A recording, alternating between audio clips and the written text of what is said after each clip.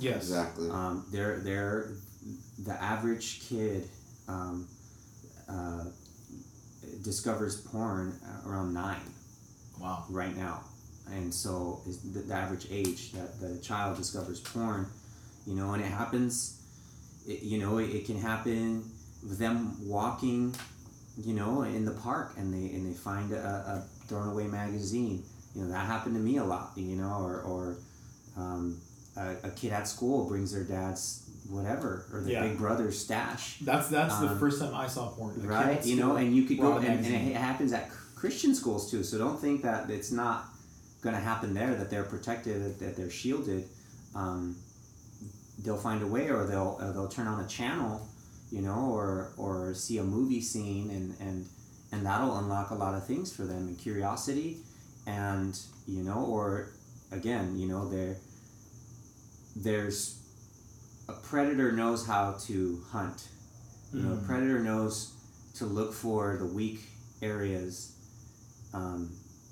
in a child, or something that they're lacking. So if you aren't there in a sense for your child in certain areas, this predator will know how to how to use and weaponize that information, to get what they want.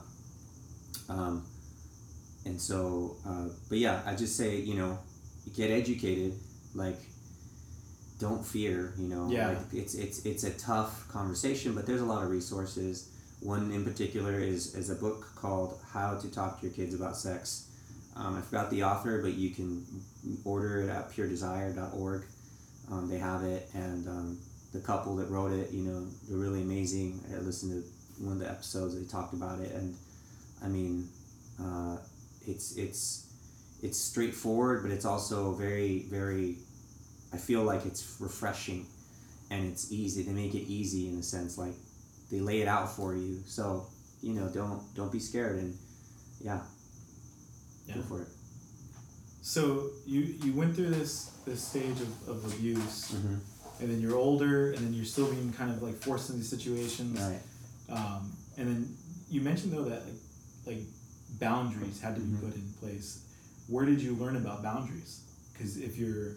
Well, I was saying that, like, because I didn't know boundaries. Yeah, I didn't know, and it wasn't a lot of these realizations about the situations that, all those different events, like, I didn't realize what they were until as an older, as an adult.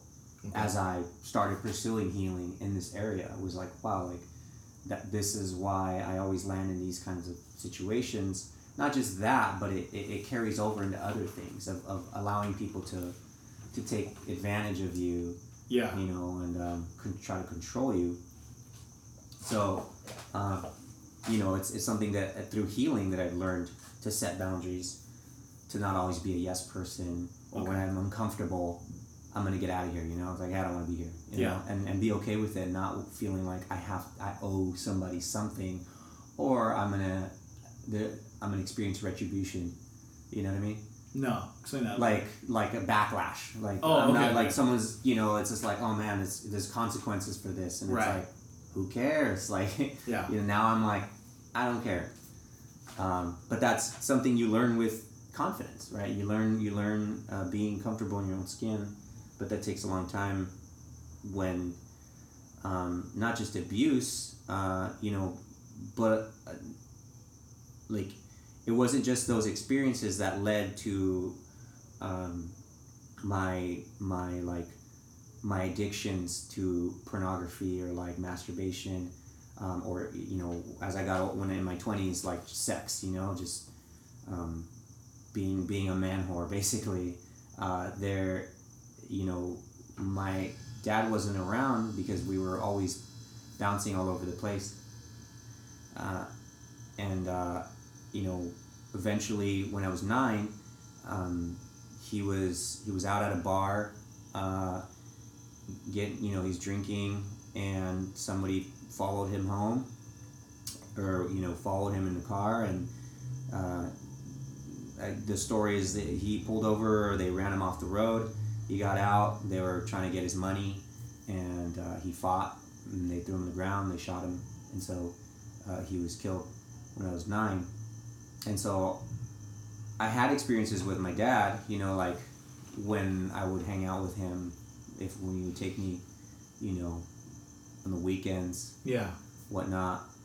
But they were so few and far in between. You know, so I never really got to know my dad. I do remember him being sweet, you know, being he was like Superman to me. So losing him, you know, was devastating. And I remember the day that, you know, we were told. I remember walking around aimlessly for hours. We were living in Arizona that day. It was around May that it happened, and just feeling really like melancholic, like just so like, I don't know, you know, if you've ever felt depressed, like if you've ever had that feeling of just like a heavy cloud. Yeah. But that was the first time I ever experienced depression. I think that was the trigger in my life. And so even at that time, you know, I had older friends, and they would always talk about sex, and they talk about like masturbation and all that, and they were very advanced. I mean, they were like, they had their own gang. I was in a gang for a little bit at that point. They wanted to sell weed. So this is how advanced these 12 and 13-year-olds were at the time in 1994, you know, and that, you know, I remember that at that time, you know, like, trying to masturbate, and that was the first time, you know, I did it the first time then. From what your friends told you about? From that, yeah, you know, just the gestures and all that, and having my first sort of, I guess, climax at that age. But it was frightening, you know, it was terrifying, and so I never did it again until I became a teenager, you know, until I was 13. But, you know, so then after that, obviously my mom's, you know, health, and not her health, but her mental health, like, deteriorated again. She got further into drugs. You know, her behaviors just escalated, and, you know, they escalated until, you know, I think I was about 17. And she, you know, when she finally became a born-again Christian, she gave her life to the Lord, and, you know, saw a transformation. But my whole teens, you know, were just filled with anxiety. I mean, and well, even before that, you know, growing up as a kid, but just nervous of like your mom's actions, or like what was gonna happen. All of it. Okay. I mean, like, embarrassment, you know, worry, like worry about like if she was gonna die or not. I mean, there were certain points during growing up where I had hope that she just would die, because the damage that was being done, you know, and the pain that she was causing. A lot of those teen years, you know, I was in church, you know. I gave my life to the Lord when I was 14, but I struggled a lot being two people, you know, one person at church, yeah, and another at school, because I had already had this sort of fear of what people thought. Yeah. Because of how I grew up. You know, I had a lot of white friends, so it was very hard to, like, you know, it's like my home life was very chaotic. You know, my mom was drunk, beat her boyfriend all the time. We lived in a little apartment, cockroaches. I smelled like cigarette, and she didn't have a job. You know, we were living off the government, Social Security, and so I learned very early on how to hide and how to cope with things. And so coping for me was masturbating, and also like lying about like where I came from, or not even lying, but almost creating smoke and mirrors. Like, so very early on, I became very self-aware of like how to dress, how to behave, things to say, give enough to give enough like crumbs to people so they wouldn't ask questions. Yeah. Right? Like, oh, what did your mom do? Or like, where are your parents and this and that, and it was very hard for me to talk about, well, my dad's dead and my mom's a drug addict, and so very early on learning how to hide and have a facade, and mask all those things, and obviously all that carried on into up until my entire 20s. But early in my 20s, when I turned 20, my mom got sick, and she ended up getting cancer and passed away, and so then that catapulted me away from God. I backslid and went into the world, and just I was a virgin up until that time, and so at that point it was like I was so. Like I didn't have anywhere, like I didn't know where to go, and I felt like there weren't enough resources in the church to talk about it, or like someone I could talk to about like the sexual urges that I was having early on and during as I guess quote unquote a believer, and so when I was like 19, I saw all my friends partying and they were having a good time, and they looked like they were living a fulfilling life. Yeah. And here I was just sort of living in the dark with this just like, I guess felt like I was being this like goody two-shoe kid. And I mean, a lot of what drove me out of the church was mainly because I was like, you know what, like I want to have sex. I want to like do that, and so. But I think too, like I think for everybody that's listening that's in a church or in ministry, like I think one of the big things was that was a traumatic event. Yeah. As traumatic events, and I think what happens a lot of times is the church doesn't know how to address it, and we almost even like, you just need a good worship service, bro. Okay. Like you just need to go to visit this conference, and, right. And it's kind of like, you know what, like no, sometimes there's some deep-rooted stuff right. that has to be talked through. Yeah. And so I feel like in hearing this, I feel like that was probably something that was pretty, like it was missing. Yeah. Well, I do remember, and you were probably there, is we would have these boot camps at church, like in the summer, right? You remember that? Yeah, you remember. I remember this. Yeah, and I went to one. And so I think that was the one, I think I was 14, 15, and they took us, all the guys, they separated the girls and the guys, and we all went to one room. This sounds really they had familiar. the talk. They had the talk with us, but it was this like, it was two married guys talking about their experiences with their wives, and just basically saying like, don't do this until you're married. Yeah. You can do this, and it didn't help. I mean, they kind of like they also, were like, well, yeah, we used to, like we used to masturbate or whatever, but we don't do that anymore, kind of thing. Like just fumbling really through that whole thing and not really helping a lot of us. I don't feel like they were equipped, and so I just thought about that. It was funny. Rob, you never experienced that boot camp. It was not great. We show up at church like at 5 a.m. I remember being there one summer, and there was like a boot camp, and so we went. I went with my cousin Bethel. No, yeah. No, it was like, dude, it was like 1999 or something like that. That's man. what it was. you know, I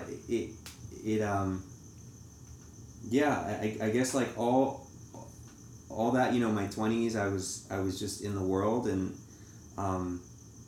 you know, I had lost hope in God, you know, in my life, and didn't care about my body, didn't care about any pain that I caused. I just had one goal, and the goal also for wanted to meet other people that would just kind of like treat me the same way as just sort of an object. And so I just saw myself as, that was my worth, was what I could do in that area, you know, sexually. And so that was my identity for a long time, was just like, I'm just a piece of crap that's just good for that. And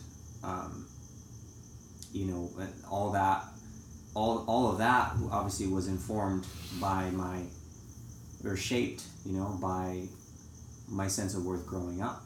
Yeah, like I have a note here, like basically like these events sexualized and brought about addiction as coping mechanisms. I think for both of you guys.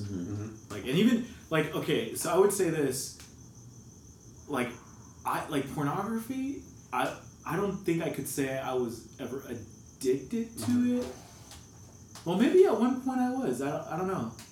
Now that I think about it, because I think there was a point when I was trying to like consume or watch, but I would definitely say not in the recent years or anything. And I think really it was just God dealing with me and teaching me and being around other guys who equipped me. Right. But these events sexualized and brought about addiction as coping mechanisms. But, and this is my terminology, and you can correct me if I'm wrong or elaborate, and either one of you guys. I also feel it brought about misunderstanding, misidentification, and condemnation, which created the cycle of staying in it. Right. Yeah. Yeah, it did.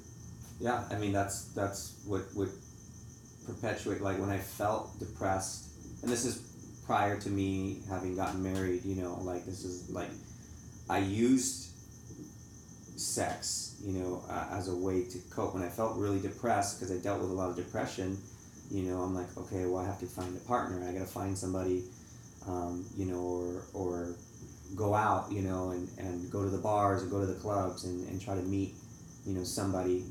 And it gave me an immediate sort of satisfaction, you know, or like I felt good for that brief moment of like, I felt desired, I felt wanted, and I felt like I did something, you know, good, like for once in my life, you know, like it you know, you were of value to somebody. Of value, and that's what it was, you know, like it like that's the only thing that gave me value, or that I thought would, that the other person or another person, you know, would be happy, you know. Yeah. So and that's what, you know, and shifted, you know, because I didn't really watch a lot of pornography, you know, during that time, because I didn't need to, you know, very, very sprinkled, you know. It was like, you know, I had a DVD that'd pop in every couple months or less, you know, less than that, but it wasn't, like I mentioned last time, it wasn't until I got married that I realized, wow, like, this is an issue. I can't, I want to stop it, but I can't. And so I remember that's what pushed me to seek out Christ, to really dig in to and be rooted and grounded in the Word, and just have a true relationship with God, you know, with the Son of God. And so all that is like, even though I had gotten saved too, you know, after all that, living that lifestyle, it had all been those, we talked about, like, you know, the brain has this highway, right? Right. And sometimes, depending on how much the trauma and how deep you've been living this in this cycle, you end up having a superhighway. And so for me, it was a superhighway. Yeah. Of like lack of value and lack of self-worth, and just not knowing who I was in Christ. And so yeah, and I mean, I guess it was until after I got married that I was like, I need help, like real help for this, like, and got into Pure Desire and that, and you know, and this was back in 2011, 2012, you know, when we started realizing all that, you know, living 20 something years, I think, you know, of like, of being, you know, like, you know, from a young age, having all this like rattling in my head, you know. But I think this is a common thing, because like not everybody has access to professional therapy. Right. Like not everybody has access to the resources that identify some of these deep-rooted issues. Yeah. So I think what you're saying is something that's pretty common. Like people go decades not recognizing that there's some issues. Mm-hmm. And so I think that's why conversations like this are so important, especially in a public platform. Mm-hmm. Because you'll be like, dude, I think like that. I act like that. Mm-hmm. I went through that. This was something that I, you know, had to deal with. Yeah. So I think this is important. Yeah. So I want to switch gears and head into a different direction and talk about how to help someone who is caught in the cycle of sin. I definitely want to say that therapy is important, whether it's, definitely going to a Christian therapist and seeking help. But I want to speak on, like, if you're someone that is caught in the cycle of sin, or if you're wanting to help someone that is caught in the cycle of sin, definitely for myself, I can speak on both ends, because I experienced that myself, being caught in the cycle of sin, Mm-hmm. and also helping people now who are in that same scenario. I think it's definitely important to realize that it's not your job to fix someone. Yeah. Definitely not your job to fix someone. That's God's job. Yeah. And we have to recognize that it's the Holy Spirit is the one. The Holy Spirit is the one to guide and help us in our walk. Which is very easy to say. Very easy to say. Very hard to do. But very hard to do, definitely. Especially if you're someone that likes to fix people or just give advice or give answers to or find solutions. I had to learn early on that two things. I had to learn early on when I was caught in my cycle of sin, when I was looking for help. There were so many times that I didn't want someone to just give me the answer. I just wanted someone to hear me. Mm-hmm. To understand, like, hey, this is what I'm going through, and I need to vent, and I need to share this and confess this. But right now, I don't need a solution. I just need someone to be there for me in the midst of my mess, in the midst of my mess ups, in the midst of my cycle of sin. And then I also realized when I'm helping someone, I have to hear them out. And again, it's easier said than done, but it's not our job to fix someone. But realizing that people need people. It says, where two or three are gathered, the Spirit of the Lord is there. And it's just realizing that we have to bring things unto the Lord, and realizing that God will be the one ultimately to help us. But I'll say this too: if you're caught in the cycle of sin, sin thrives in secrecy. Sin thrives in isolation. Sin thrives in darkness. It's like you have to talk about it. I think when you're struggling and you feel like you're stuck in this cycle, whether it's pornography, sleeping around, whatever it is that you're doing, you have to talk about it. I think the first thing is confessing. There's healing in confessing, in your confession, but also it's also being accountable. Mm-hmm. So not just confessing, but also being consistent with your accountability, whether that's your pastor, whether that's a leader that you trust. Definitely finding someone that you trust, not just anyone. Yeah. Not someone that you can just, hey, like your homie or your friend that you talk to all the time. Like, you have to find someone that is willing to walk with you through the process, that is willing to walk with you through your mess, and you know, it's we always want to hear what we want, but we need someone to tell us the hard truth in love. So, but also, I would say somebody that doesn't have a big mouth. Yes, Like, that can too. be confidential. Like, Right? Yes. A friend who could keep a secret. Yes, not necessarily keep a secret, but like use discretion in Absolutely. that, like, you know, they know that I should share this with the pastor or with the family, like, but like not like, oh, dude, yeah, you know, I always joke about the prayer circle, like where, you know, they're at a prayer meeting and someone like says in front of like 20 people, oh, I want to pray for so and so because you know they're going through a divorce. Oh my gosh. And it's like, wait, like no one knew that, but it's for prayer, you know. And it's like, well, I don't think you needed to say that. Like, you could say, let's pray for this family.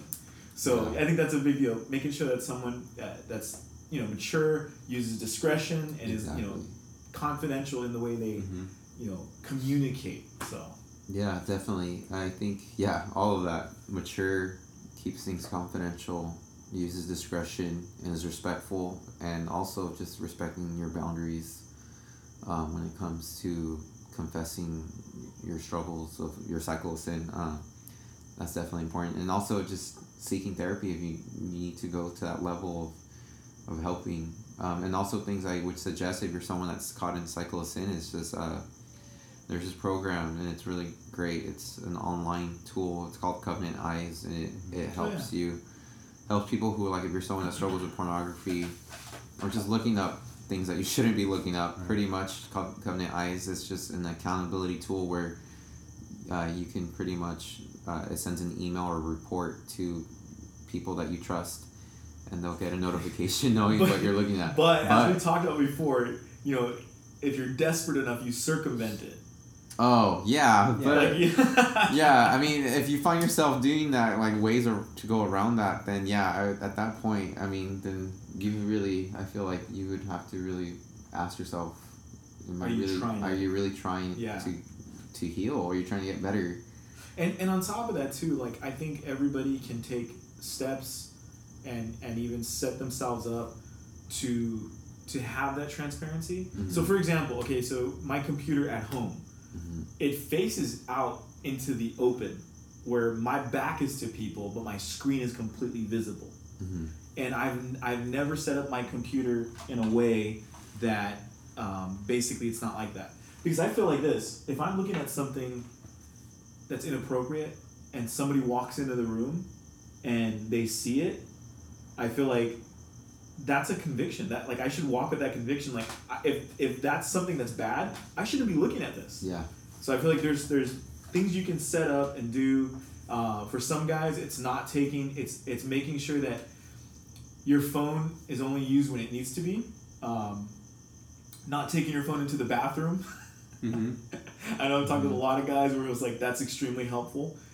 You know, having a book or, you know, like paper material to read if you're going to be in there. But just places where you can set yourself up to be accountable. Yeah. Not just like, you know, because the software is good. Like, it's really good stuff, but it's also like some people like... You can bypass it. Yeah. You can find loopholes, just about anything. So, yeah, like, it's not just... I don't want to... Go for it. No. It's not just one thing, right? It's multiple things. Mm-hmm. In addition to what Rob said, you know, I think the two most important things is God, yes, and community, mm-hmm. because that's when you're in an addictive cycle, you're really just looking for belonging, right? We were designed for fellowship. We were designed for closeness and intimacy. And you know, and Satan warps that, right? You know, and through our abuse and our story, we you know, it's our sexuality is weaponized, you know, against us, and the world weaponizes it and commodifies it. I guess that's the word. Like, uses it as consumption and as a product. And so I would say, like, obviously, like, your relationship with God, like, you can't do it alone. Like, you need the power of the Holy Spirit. Yeah. To fight. It's a fight, for sure. But you can't just do it alone. You need like-minded individuals. Yes. And I would say, find a person who's been to the top of the mountain. People that have overcome. Find yourself a person that has actually beat pornography, or is on the journey and is further along than you, that can bring you along on that journey. And get yourself into a group, because I know for me, the first time that I was ever able to even just talk about this, was in the context of a group, of other men. Yeah. And it felt just like it for the first time I felt like I belonged in a weird way, obviously, like, I felt like I was understood, I was seen, You weren't alone. I was weren't accepted, alone, yeah. And nobody was like affirming my addiction. Like, we're not trying to affirm and say, dude, it's all right, everybody does it. Right. It's like, hey, everybody does it, and like, we're in the same boat as you, and we're fighting this thing too, But then again, too, because that generalization that everybody has this issue is actually not accurate. Because like, some guys, they don't struggle with it. Right. They don't. Like, their real struggle is like pride, or the love of money. Like, you know what I mean? Like, Yeah. so there is that grouping, Right. or connection with the community that is pushing through it. That's extremely helpful. Yeah. And I mean, also, like, with that said too, like, if you think, if you're listening and you're like, dude, I don't have this addiction, like that's weird, but you watch pornography, or you go on Instagram and you watch, you're on like these pages you shouldn't be on, you're following guys or girls, and I'm not speaking to males, I'm speaking to women as well, like, you're watching things you shouldn't watch, or you're flirting, or you're taking relationships further than you're supposed to as a believer. It doesn't just have to be like, oh, I'm watching full-blown porn, but if you're having these relapses where you're they call it the binge purge cycle, is like you act out, right, and then you say, never again, I'm done, Okay. God, Yeah. I give this all to you, I surrender, da da da da, and then you're all hardcore, like you're good for 6-7 months, and then you relapse. You need to look at why, like, it's good for you to get into something and educate yourself and get yourself into a group, because this is I would say equally as bad as somebody who is doing it every day. And it doesn't have to be pornography. It could be relationships that you're in that you shouldn't be in. You're using hookup apps. You're using Snapchat, whatever to hook up. But I don't want to be. Is Snapchat a hookup app? No, they use it. Oh, okay. Like, Yeah, I mean, you send inappropriate pictures and they disappear. Unfortunately. Okay. So like, because I have a Snapchat now, I feel like I should delete. No, it. we're like, just like, I don't use it. you may have a different version of what we're talking about, but comes from the same place. It's a sense of worth. There's a satisfaction you get into it because you're coping. It feels good because it helps you temporarily. Mm-hmm. And so, but it is that it's wrong because you're a believer and you know what the Word of God says. So there's no way that you can you can't make an excuse for it. But if you can't stop, But definitely I think seek out help. Seek and someone that's else. That's why we said therapy is important. Therapy is important, and I mean, like it can be Christian or it can be non-Christian, but as long as you're unpacking the why, it's the why that you need to figure out. I love what this one guy said. I was in this social media app that basically it's live and people kind of share their stories, whatever, blah blah blah. But it was something that this guy was talking about, some of the issues he had, and he said this. He said therapy is important. He says, but the goal of therapy is to facilitate a healthy place in community. Right. And I was like, dude, that's so good, because it's like, I think a lot of times we can present like therapy as like that's the end result. That once you're there, you're good to go. No. But it's like, no, the point of therapy is to get back in a healthy place in community. Because I think a lot of it, the condemnation, the guilt, the shame, all that stuff isolates us. And like as you said earlier, like the isolation, the sin isolates, and on top of that, like the destruction of that fellowship or community is destructive to just our spirits. Like we were pursuing God in isolation, and that's never healthy. Like there are times when it's I'm looking for a certain word where solitude, that sort of thing, like that you spend some time in solitude with God. That's different than isolation. Right. So like community is important, and I like what that guy said. After therapy, you need community. So another thing that came up was confession brings about two questions, because we're talking about how to help a person caught in the cycle of sin. So let's say you approach them, you talk to them, you address the issues and the things that need to be addressed, and then they bring out like confession, like true confession. They lay it out, they share with you, but it brings about two questions. Do you hear me? Do you accept me? Like that is a big deal, because like the confession, I think sometimes like you were saying, it's somebody can minimize some abuse. People can minimize confession. Right.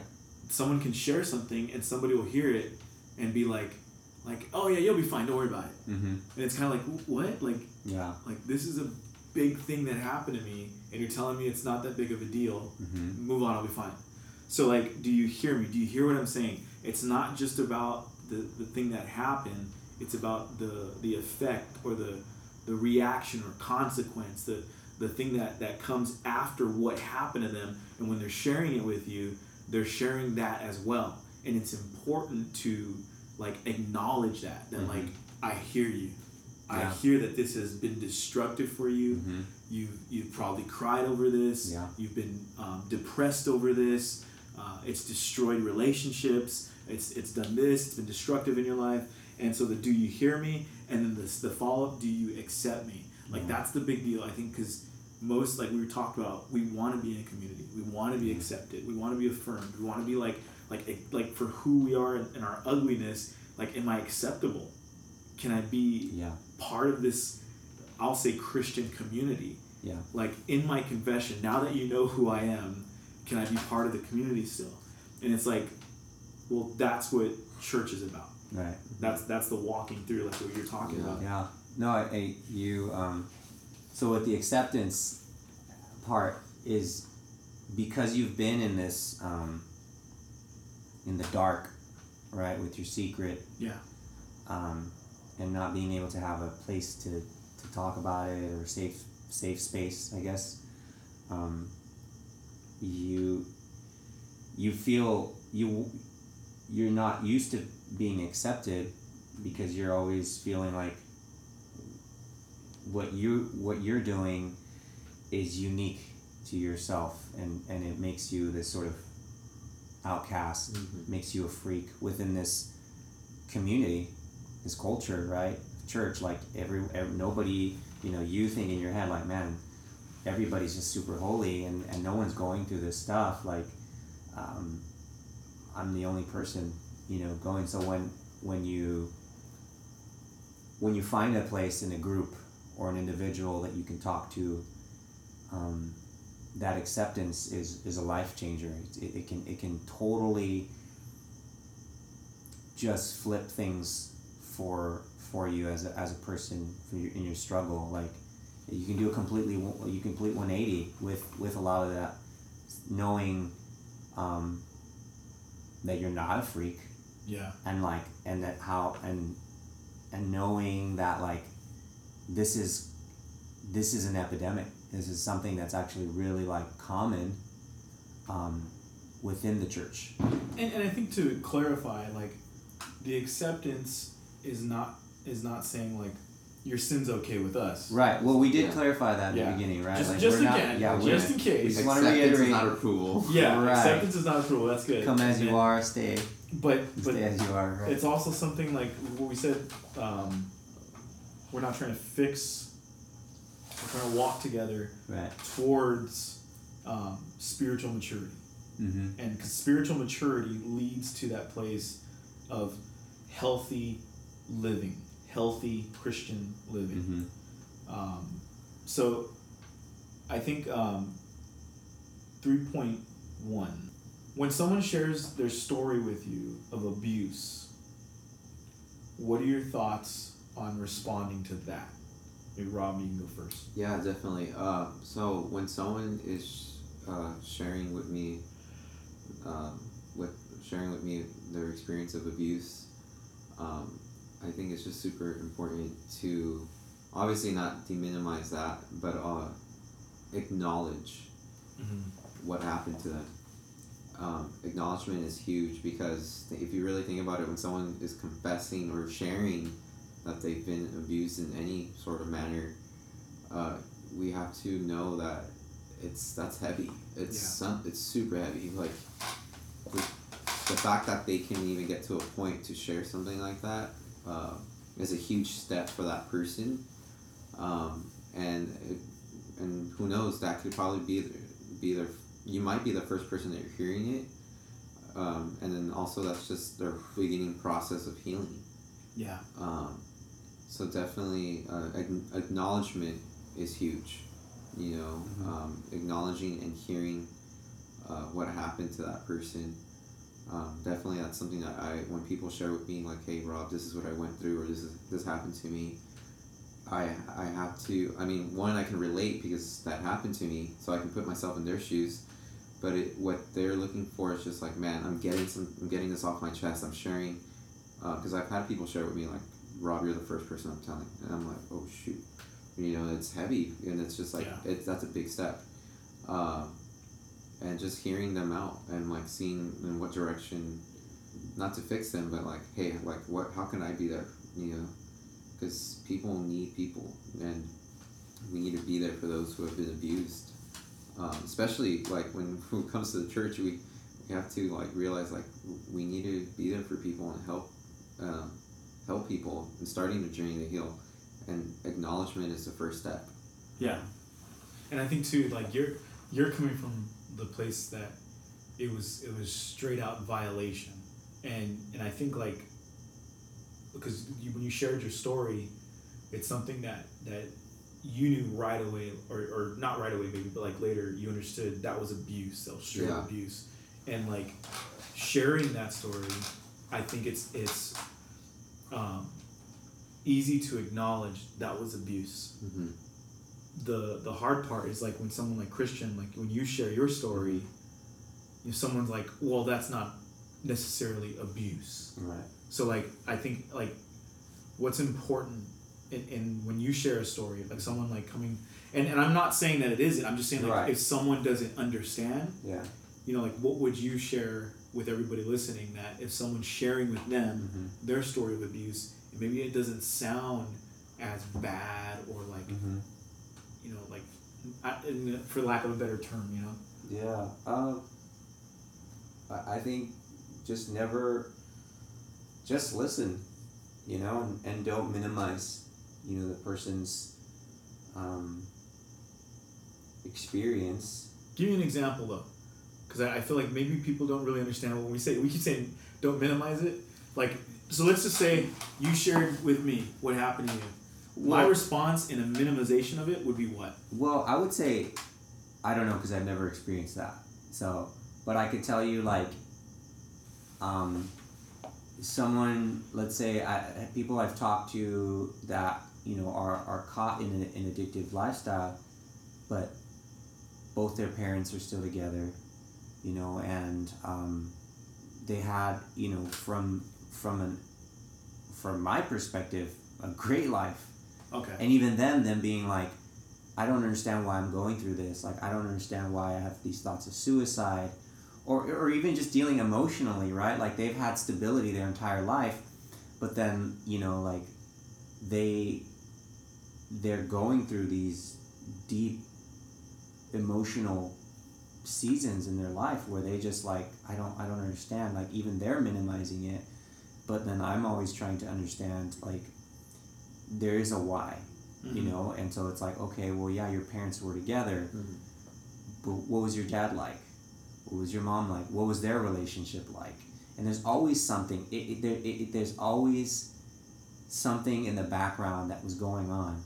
You know, whether if it was a parent that wasn't present, or overbearing, or even triangulation, which is a term for like parents that like create like almost like an unhealthy bond with their child, of unloading like their marital issues Right. on a child, and you sort of become like your parent's best friend kind of thing, like they gossip, or they call you to complain about each other, and that's really unhealthy. And so you can have both parents, you can have all, you know, this Brady Bunch life, you know, or whatever, but then there's all this kind of underlying stuff, and that. But even also speaking of that, there's also outside pressure where you may have a good family, but the things that are being spoken to you from the outside actually kind of pierce your heart. Like I know like a lot of pastors' kids who they have a great home, but there was things that were said to them that they never told their parents because like it was something said that was so hurtful. But they couldn't like take it to their parents because of who said it. You know what I mean? Like stuff like that, situations where it looks good at home, and it is good. But there's an outside pressure. So there's all that stuff, you know what I mean? And so like minimizing is basically saying it's not that big of a deal. Yeah. Or, you know, or just or even just gaslighting a person, you know, and it like is unhealthy, which would be like, oh, you're just complaining, or, you know, you're just being a big baby, you're just, you know, like, you're just exaggerating. Obviously you don't want to do those things, and if that's your reaction to a person confiding in you, I mean, you shouldn't be you shouldn't be in that position, you know. You probably shouldn't be the right person they to confide in. So I mean, definitely just listen. And I have the tendency to want to fix people too. Like, I'm like, I have a solution. But I also come from trauma, you know, so like I feel like confident going into it, but I've learned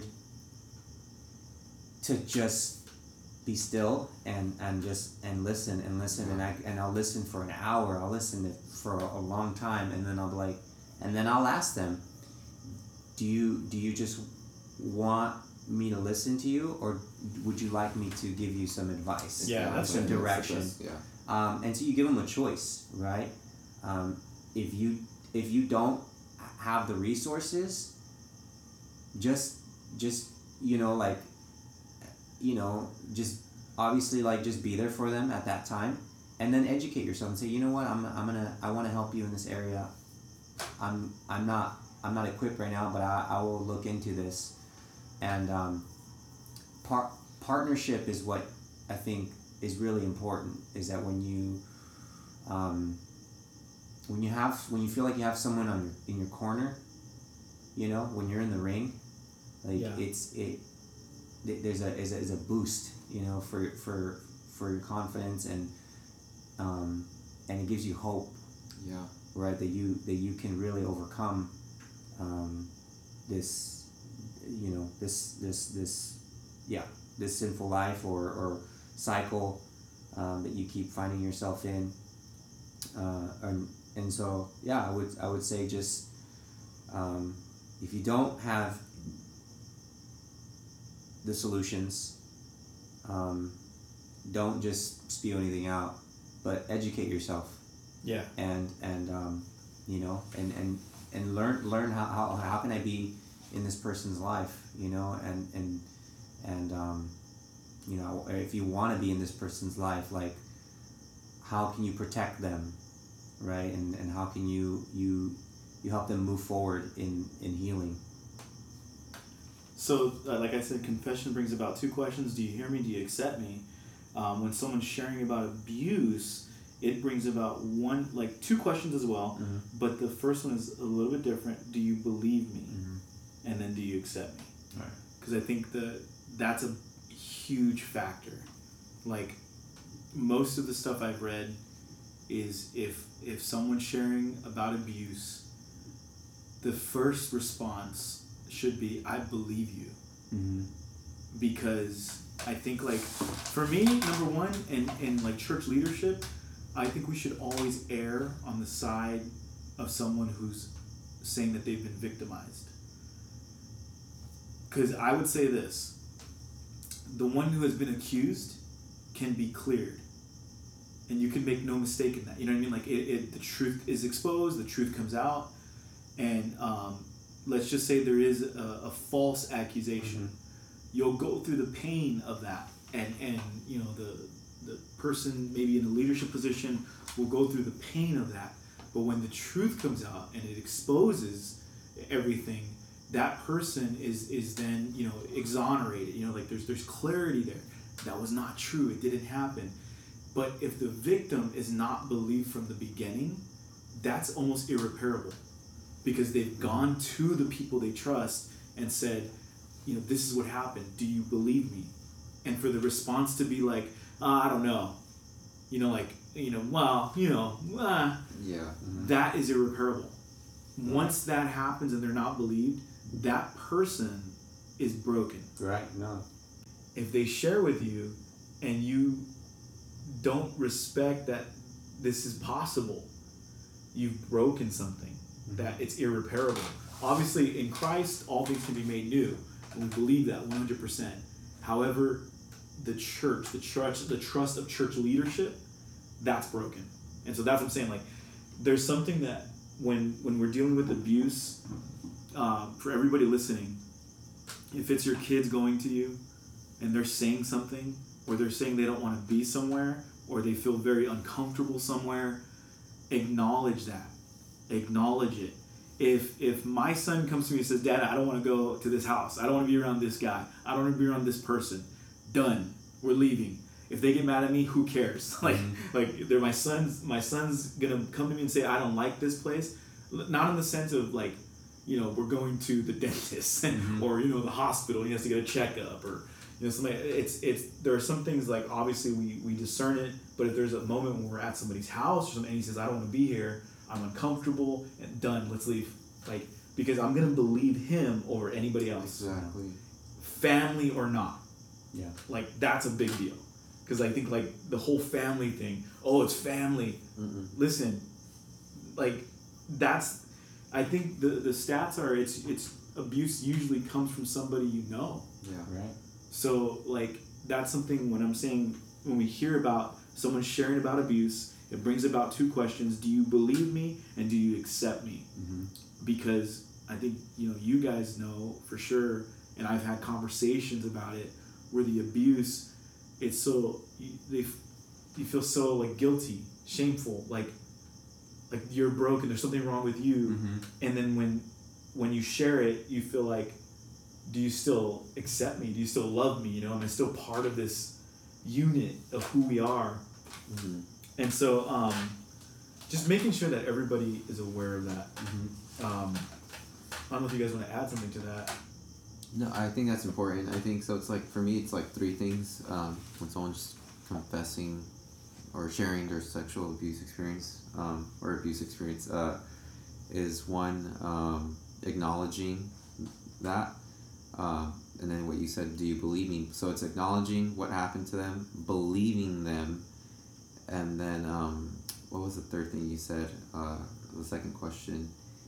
Accepting, like accept. Yeah, so accepting. So acknowledging, believing, and accepting them in their state that they're in, whether it's their healing process or if they're caught in the cycle of sin.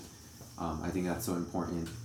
Those three things are so important because we need that. And when you don't have that, then it kind of like you lose hope, or you don't trust the church leadership, or you get in a more broken state than you were already before. So it's just like it can end up even worse. So it's important when you're helping someone or being there for someone to do those things. So to kind of close it up, I want to share some scriptures because, like, 100% we stand on the Word of God. And for somebody, maybe this has, brought up some things in this conversation we've had, and you've remembered some things, or like just you're trying to help somebody else. These are scriptures that I feel are appropriate in standing on. In Psalms 147:3, it says this: He heals the brokenhearted and binds up their wounds. This is like a family. This is a community or something that something has happened and it's been brought to the light. And Scripture teaches He heals the brokenhearted and binds up their wounds. In Psalms 107:20, it says, He sent His word and healed them and delivered them from their destructions. That for me is the person struggling with the addiction. He sent His word and healed them and delivered them from their destructions. Romans 8:14-16 says, For those who are led by the Spirit of God are the children of God. Mm-hmm. The Spirit you receive does not make you slaves so that you live in fear again. Rather, the Spirit you received brought about your adoption to sonship, and by Him we cry, Abba, Father. Mm-hmm. The Spirit Himself testifies with our spirit that we are God's children. And that's for somebody who feels rejected, broken, maybe you feel like ashamed, like I won't fit in. No, we're the spirit of adoption. We're not slaves so that we live in fear again. We're adopted, like we cry, Abba, Father. And then John 10:10, the thief comes only to steal and kill and destroy. Mm-hmm. I am come that they may have life, and that they might have it more abundantly. And the truth is this, that in all of our discussions, all of our community, full life is found in Christ. And everything else that's not centered around Christ, the thief comes to steal, kill, and destroy. And the reality of Christ, I have come that they may have life and have it more abundantly. And so I just want to share that, and maybe you guys can give some closing thoughts, but those scriptures are something for your heart and your mind to stand on, to believe, as Rob talked about in the beginning, to believe, not just like read it and think like, oh, that sounds good, but to really believe this. Yeah, I think if I can leave anything with you guys who are hearing this, it's just to realize there's hope, there's healing for you. You're not alone. Definitely you're not alone. There's a lot of people who have, there's others like myself, like Christian, who have gone through abuse, and you're not alone. There's healing. My biggest prayer for you, whoever's listening, is that you find your community, you find your people who can be there for you, seeking therapy if you need to go that far, but also just really believing what the scripture says about you, knowing that you are not your sin, that you are not your traumatic experiences, that also believing and knowing that God can make you whole, because that's ultimately that's what God wants for you, is wholeness. He wants to heal everything that has happened to you, whatever that you've gone through, or maybe you're listening to this podcast and you still haven't even shared with anyone what's happened. And I'm here to tell you, hey, you're not alone. Share with someone today. Let your journey of healing begin today. And there's hope. There's hope in Jesus, because Jesus can fix anything. Jesus can restore you. Jesus can restore your mind. Jesus can restore the broken parts of your soul. And there's nothing that he can't do. And definitely just remind yourself that you're not alone, that there's hope, and that there's others out there. Right. Yeah, I think I just want to reiterate, I think what we talked about earlier in the beginning is that, there's a stigma,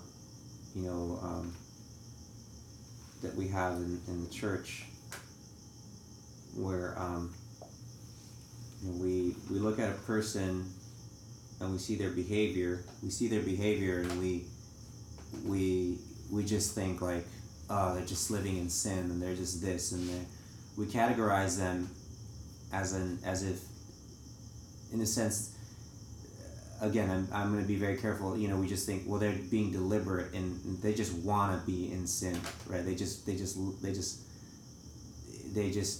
pursue it, and in an oversimplified way, yes. But when you dig deeper, when you find out the person's story, ultimately there's a trauma story. So for the people, if you're somebody that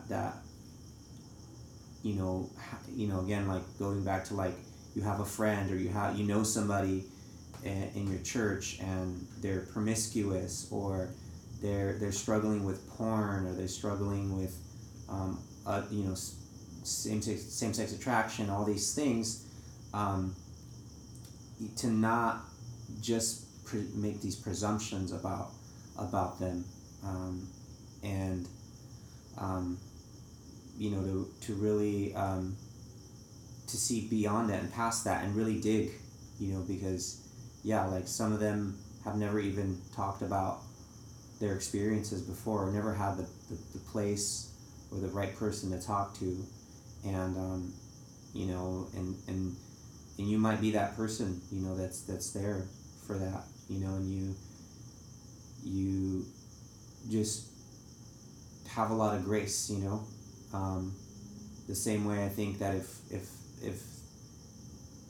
they were to have a conversation with Christ, I think that's really, he would know where they're coming from, because obviously he's God, but you can find out, that there's more. You dig more and uncover more, and allow them that place to talk about that. And and some things aren't as extreme, but for the person struggling, it feels like they're carrying a boulder, pushing a boulder up a mountain, and it might not be as bad as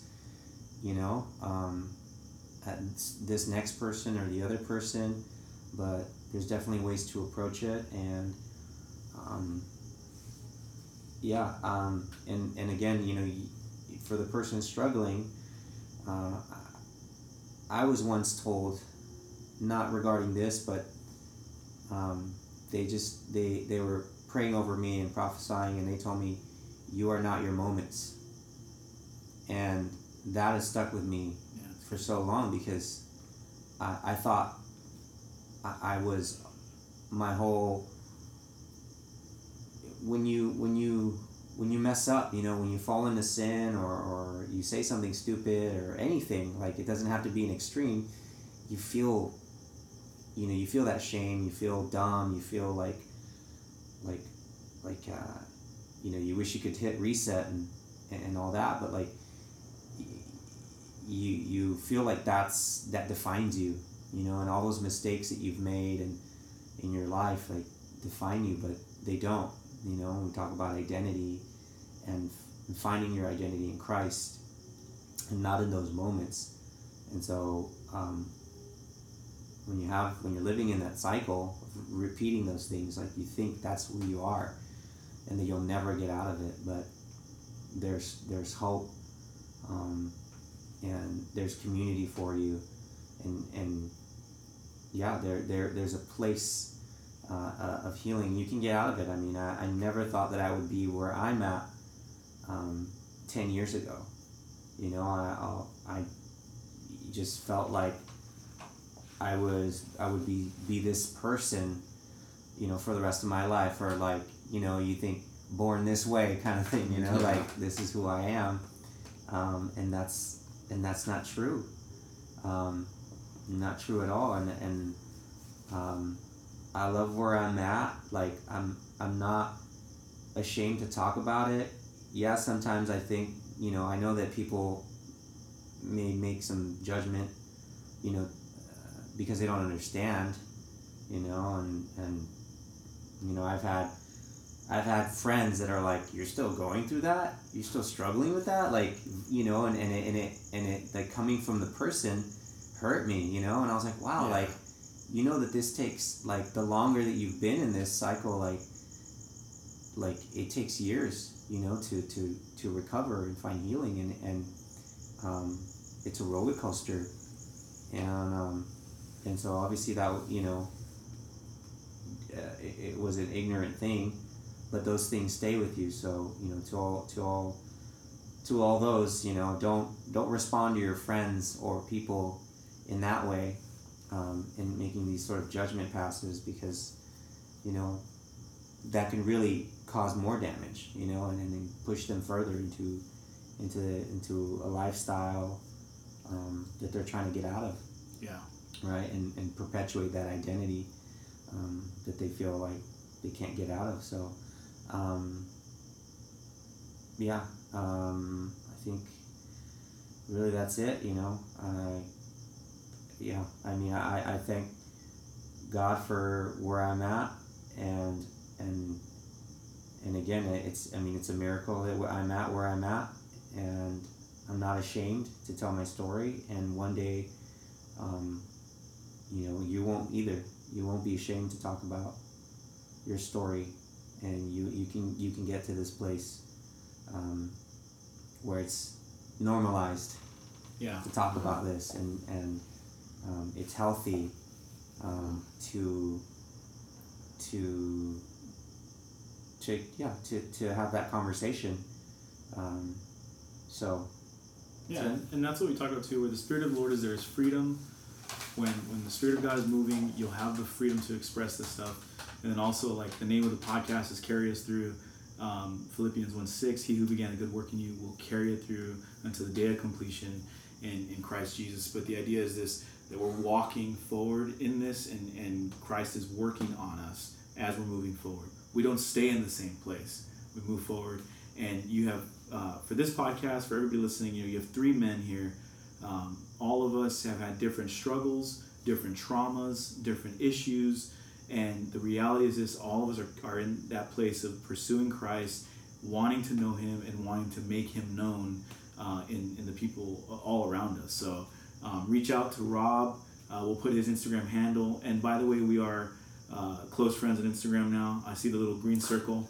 So I made it, guys. Reach out to Rob, connect with him, visit the coffee house, Collaborative Coffee in Lakewood. Lakewood. Yeah. Oh, it is Lakewood. Oh, my bad. Come on, bro. You got. I'm lying. She's not part of the close friends, guys. No, prophesying. It's the new location. So, all right, and then also reach out to Christian, woodworking, and just all around, man. Just get around these guys. I love having honest friends and honest people around us. So thank you guys for doing the podcast, and hopefully we'll do some more soon. But thank you guys for listening. It's Carry Us Through Podcast.